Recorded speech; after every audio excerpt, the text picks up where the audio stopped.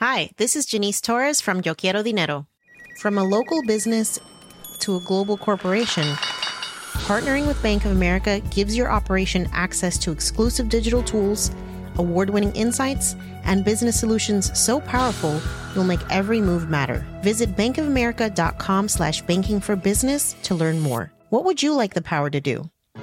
Bank of America, N.A. Copyright 2024.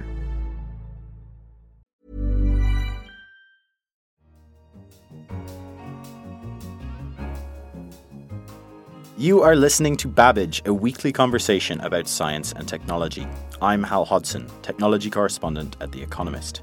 This week, flying cars. Uber and a clutch of other firms are talking about a near future of on-demand urban air transportation. And they're hoping to have working prototypes of this service by 2020. We'll discuss how that might look in practice. Very ambitious. There's a lot that needs to be accomplished before then. Also on the show, we will hear how moth larvae could be the unlikely saviors of a world drowning in plastic. These larvae, these caterpillars, have the potential to really make a big difference on the ecological stage. And a new artificial womb under development could help premature babies survive. The fetus is in the bag is full of substitute amniotic fluid. You control the temperature, you control the pressure. Because the bag's a sealed unit, you drastically reduce the chances of infection. First though, another staple of science fiction could soon become a reality. This week, Uber announced their newest attempt to shake up the established world of urban transportation, this time by looking to the skies. But they aren't the only firm in the mix with the same idea, so flying cars could, quite literally, be on the horizon. But how might that look in a practical sense? Is it even realistic? Joining us on the line from San Francisco is our United States technology editor, Alexandra Suich. Hi, Alexandra. Hi.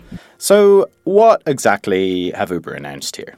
So Uber took this to the stage in Dallas to announce plans to try to make these flying cars a reality. They do not want to own the cars, but they're trying to act as a catalyst for the ecosystem. So they've brought together several hundred people in aerospace, regulation, manufacturers, and the like to talk about how a service might be developed within the next few years so that people could hail these flying vehicles like they do currently cars. It's important to say that we talk about flying cars, but these aren't really kind of roadable aircraft. They couldn't really drive. What they're more like are electric helicopters where they're able to land and take off vertically and very quietly. So Uber presented its plans to create initially a service in Dallas-Fort Worth area and Dubai, two places that are very friendly to airspace initiatives and where people commute long distances. And they're hoping to have working prototypes of this service by 2020. Very ambitious and exciting to people in the room. There's a lot that needs to be accomplished before then. Right. So I understand that you were there in Dallas for the announcement and had a chance to chat to some of the Uber folks about this. Did they say anything about the kinds of technology they want to go with here? I mean, you mentioned electric helicopters. Are there any more details around that? So I interviewed Jeff Holden, who's Uber's chief product officer, and they want to remain agnostic about the manufacturers they work with because they ultimately don't want to own these vehicles. They do want them to be electric so as to minimize pollution, and they have a view of what has to work in order for these services to become popular. For example, a vehicle needs to be able to land and take off really within a minute so that they are continuously working and very efficient. They need to be able to charge quickly. They need to be able to go quickly. And then they need to be able to reuse the space that already exists in cities. So their idea is to have these vertiports, helicopter landing pads on the tops of buildings where you'll be able to go, load in as you would in a carpool into a car, take off and get to your destination very quickly. The last thing is cost, and they're very optimistically saying that they can get, within the first few years of service, the cost to look something like it would for UberX in a cost per mile. So that's, of course, their low-cost car service. They're saying that they can get it to be equivalent. And their idea with this is that they're going to completely kind of reshape what's possible with the relationship between suburbs and cities. So if you live what could be a 2-hour commute away, let's say between San Francisco Mexico is where you live and you need to go to San Jose, you'll be able to get there in 20 minutes instead of 2 hours. Now, I think it's important to note that Uber did not come up with this idea. There's a lot of other companies in the mix here, right? And maybe can you give us a brief walkthrough of who those other companies are and what they're doing? This has been thought about for decades, and even Henry Ford thought about flying cars. He predicted that a combination of automobile and plane would one day emerge. There are several startups working in the space and kind of established manufacturers as well. All have different visions of what this would look like. I think it's probably like the early days when you were starting from scratch, imagining what the best design of a car would be. I imagine we're going to see more cohesion of vision going forward. Right now, it's totally scattered across the board. Right. Now, our social affairs editor, Joel Budd, wrote a fantastic briefing a few weeks ago on parking. It highlighted for me just how much, an insane amount of space gets taken up by cars that are parked in our cities. Do you think that this new model of transportation, did Uber talk about how, where you would actually land these things? If you eliminated parking, it would give one the opportunity to completely reshape cities and add more greenery. So Uber shared that utopian vision that by eliminating or reducing car congestion and parking, cities would look a whole lot better. Their view is that you will be able to build, and they don't plan to build this. They had actually the speaker from a real estate firm in the Dallas-Fort Worth area who's paying to build these vertiports on top of their buildings speak yesterday. Their plan is to build on skyscrapers or near airports and hubs where you would want to take off. These relatively small landing pads. The key is really managing noise. So that's going to be a key consideration of where these landing pads or vertiports can be built, is if they manage the noise. And if they can, then they could conceivably put them on top of buildings like offices where people wouldn't necessarily be disturbed. Now, visions of utopia, are these e-helicopters going to be autonomously piloted, or will you have a qualified human pilot flying you around? Great question. This is going to be one of the biggest challenges for these companies that are wanting to see this as a reality. In the near term, they're going to have to get pilots licensed. They're hoping that it won't be as rigorous as flying a traditional aircraft, or there's just not the supply of interested people. Ultimately, though, in the long term, they want these to be autonomous.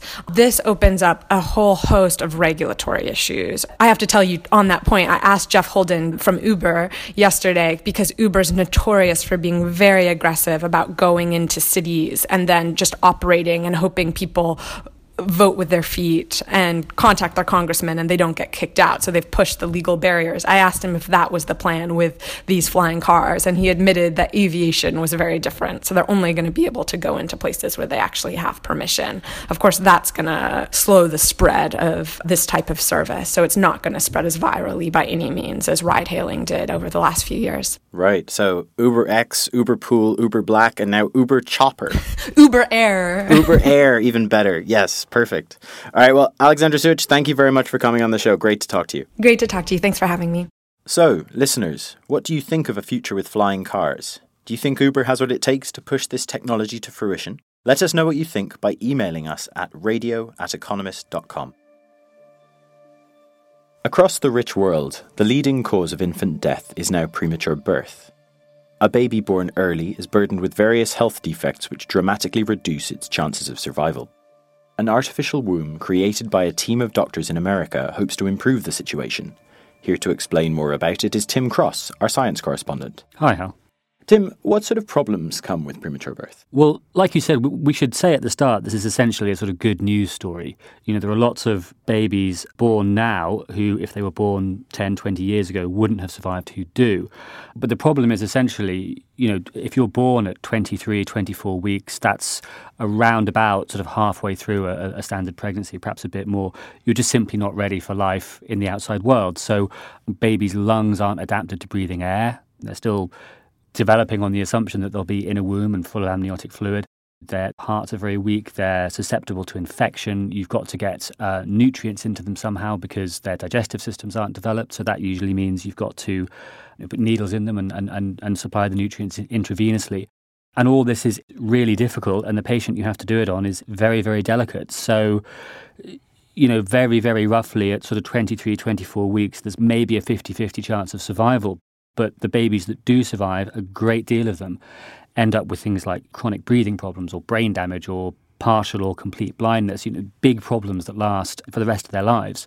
So what these doctors at the Children's Hospital of Philadelphia are trying to do is build a device that can keep these babies alive, hopefully with much less of the damage that we currently see. Right. So incubation for premature babies, those kinds of tanks, you might see them in a hospital ward today. What's different about this one? What does it look like and how does it work? Well, so the idea with this one is it's been designed as closely as possible to mimic a sort of natural womb. The initial prototype was something that looked a bit like, what you see in a hospital now, a sort of incubator that looks, I guess, a bit like a fish tank with a baby in it. But the final version looks a bit like a jiffy bag almost, something like that, a very high-tech jiffy bag. And the idea is the fetus, and I should say they tested these on lambs.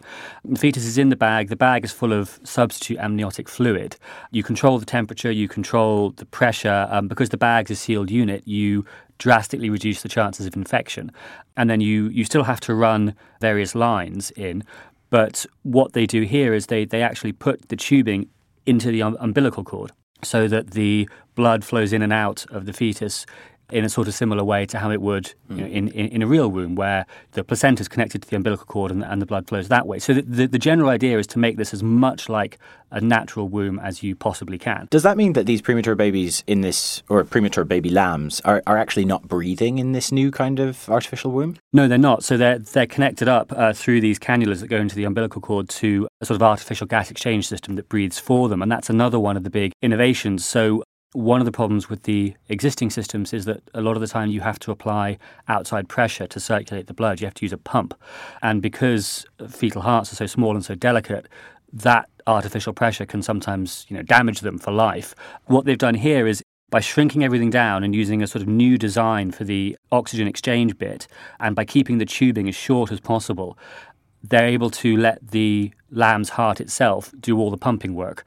So there's no need for an external pump, so the pressures don't get too high or too low, and none of those problems arise. So this technology is very specific. Do we have any sense of how long it'll be before we see this kind of thing in hospitals? A long time, probably. The usual caveats with animal models, lambs aren't humans. And they use lambs that were sort of gestationally similar to human babies at that kind of age, but the lambs are much bigger. Like a human baby is only about a third the size, so they'll have to shrink the equipment quite a lot to make it work with humans. And then there's all, more tests. They'll have to really convince regulators, because getting approval for medical devices is really hard. Getting approval for medical devices for extremely premature infants is really, really, really hard. And there's one interesting comparison made, which is that there's something that's now a standard treatment for women who are at risk of having premature babies, which is to give them steroids, because that accelerates the development of their lungs and makes them, if they are born prematurely, they've got a better chance of surviving on air. That was originally sort of discovered in lambs, and it took something like 20 years for it to go from animal models to actual human hospitals. So this, you're looking at, I don't know, the researchers say a decade. I wouldn't be surprised if that's optimistic. Right, so exo-wombs, not on the horizon, but we're working on the distant horizon. On the distant horizon, fair enough. All right, well, Tim, thanks so much for coming on. Thanks, Hal. Finally, moths are generally thought of as a nuisance, and those who do get excited about spotting one are probably in the minority. That could soon change. It seems these furry little fellows could be the unlikely saviours of the planet, as they, or at least their larvae, have been found munching through plastic. Science correspondent Matt Kaplan is joining us now to explain more. Hiya, Matt. Hey, how's it going? So, moths eating plastic. This doesn't sound like the kind of hypothesis you come up with in a lab. Yeah, what's so cool is every now and again you have science that just happens by chance. And the researchers behind this work, based in Spain, the lead researcher happens to be an amateur beekeeper. And she was looking at the honeycombs in her hives. And one day when she was doing this, she noticed that there were caterpillars munching away at the honey and the beeswax. And without much thinking about it, she just collected them, threw them in a plastic bag, brought them home, and left them in the house while she went about doing something else so that she could study what they were later, because she was curious. And when she got back, she found that they were running around her house. Well, caterpillars don't run, but you get the picture.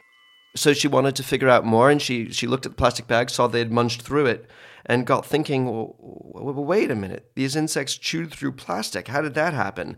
So that's when she started working on the caterpillars in a little bit more depth and collaborated with some other researchers to take a look at which species they were and what they were capable of. Right.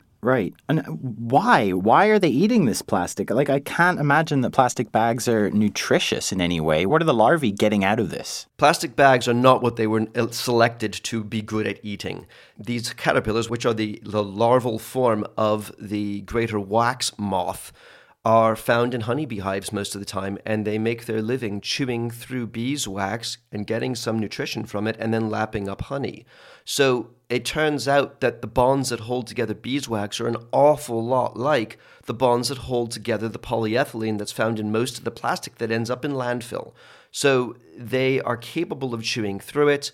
And the big question is, what exactly is in their excrement? Because if they're pooping out stuff that is non-bound together and non-toxic, then these larvae, these caterpillars, have the potential to really make a big difference on the ecological stage. So these larvae were essentially tricked into chomping through this plastic.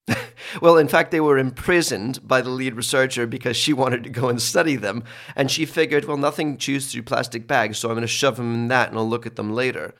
So are there any other organisms out in the world that can eat plastic like this, or are we looking at a world first? No, there are other species that definitely do this.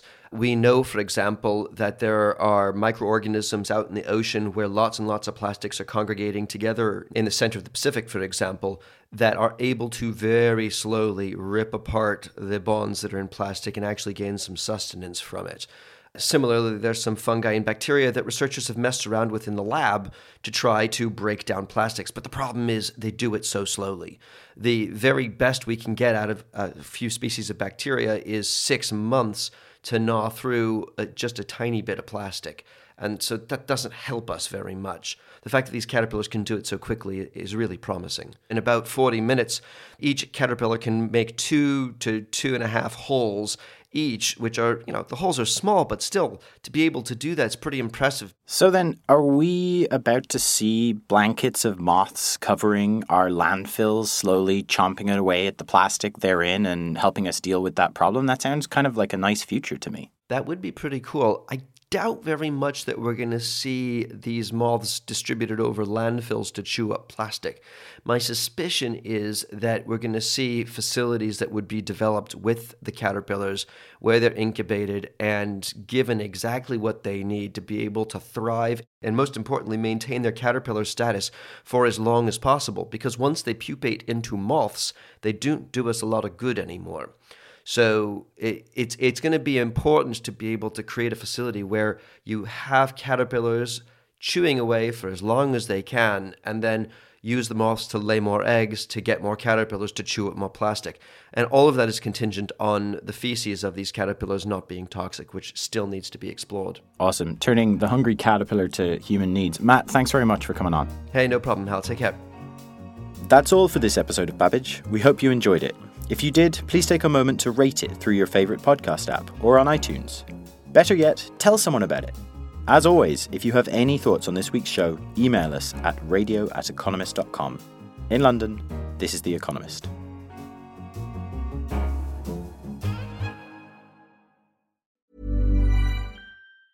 Hi, this is Matt and Sean from Two Black Guys with Good Credit. If you own or operate a business, whether it's a local operation or a global corporation, partnering with Bank of America could be your smartest move. By teaming with Bank of America, you'll enjoy exclusive digital tools, award-winning insights, and business solutions so powerful you'll make every move matter. Position your business to capitalize on opportunity in a moment's notice. Visit bankofamerica.com/banking for business to learn more. What would you like the power to do? Bank of America, N.A., copyright 2024.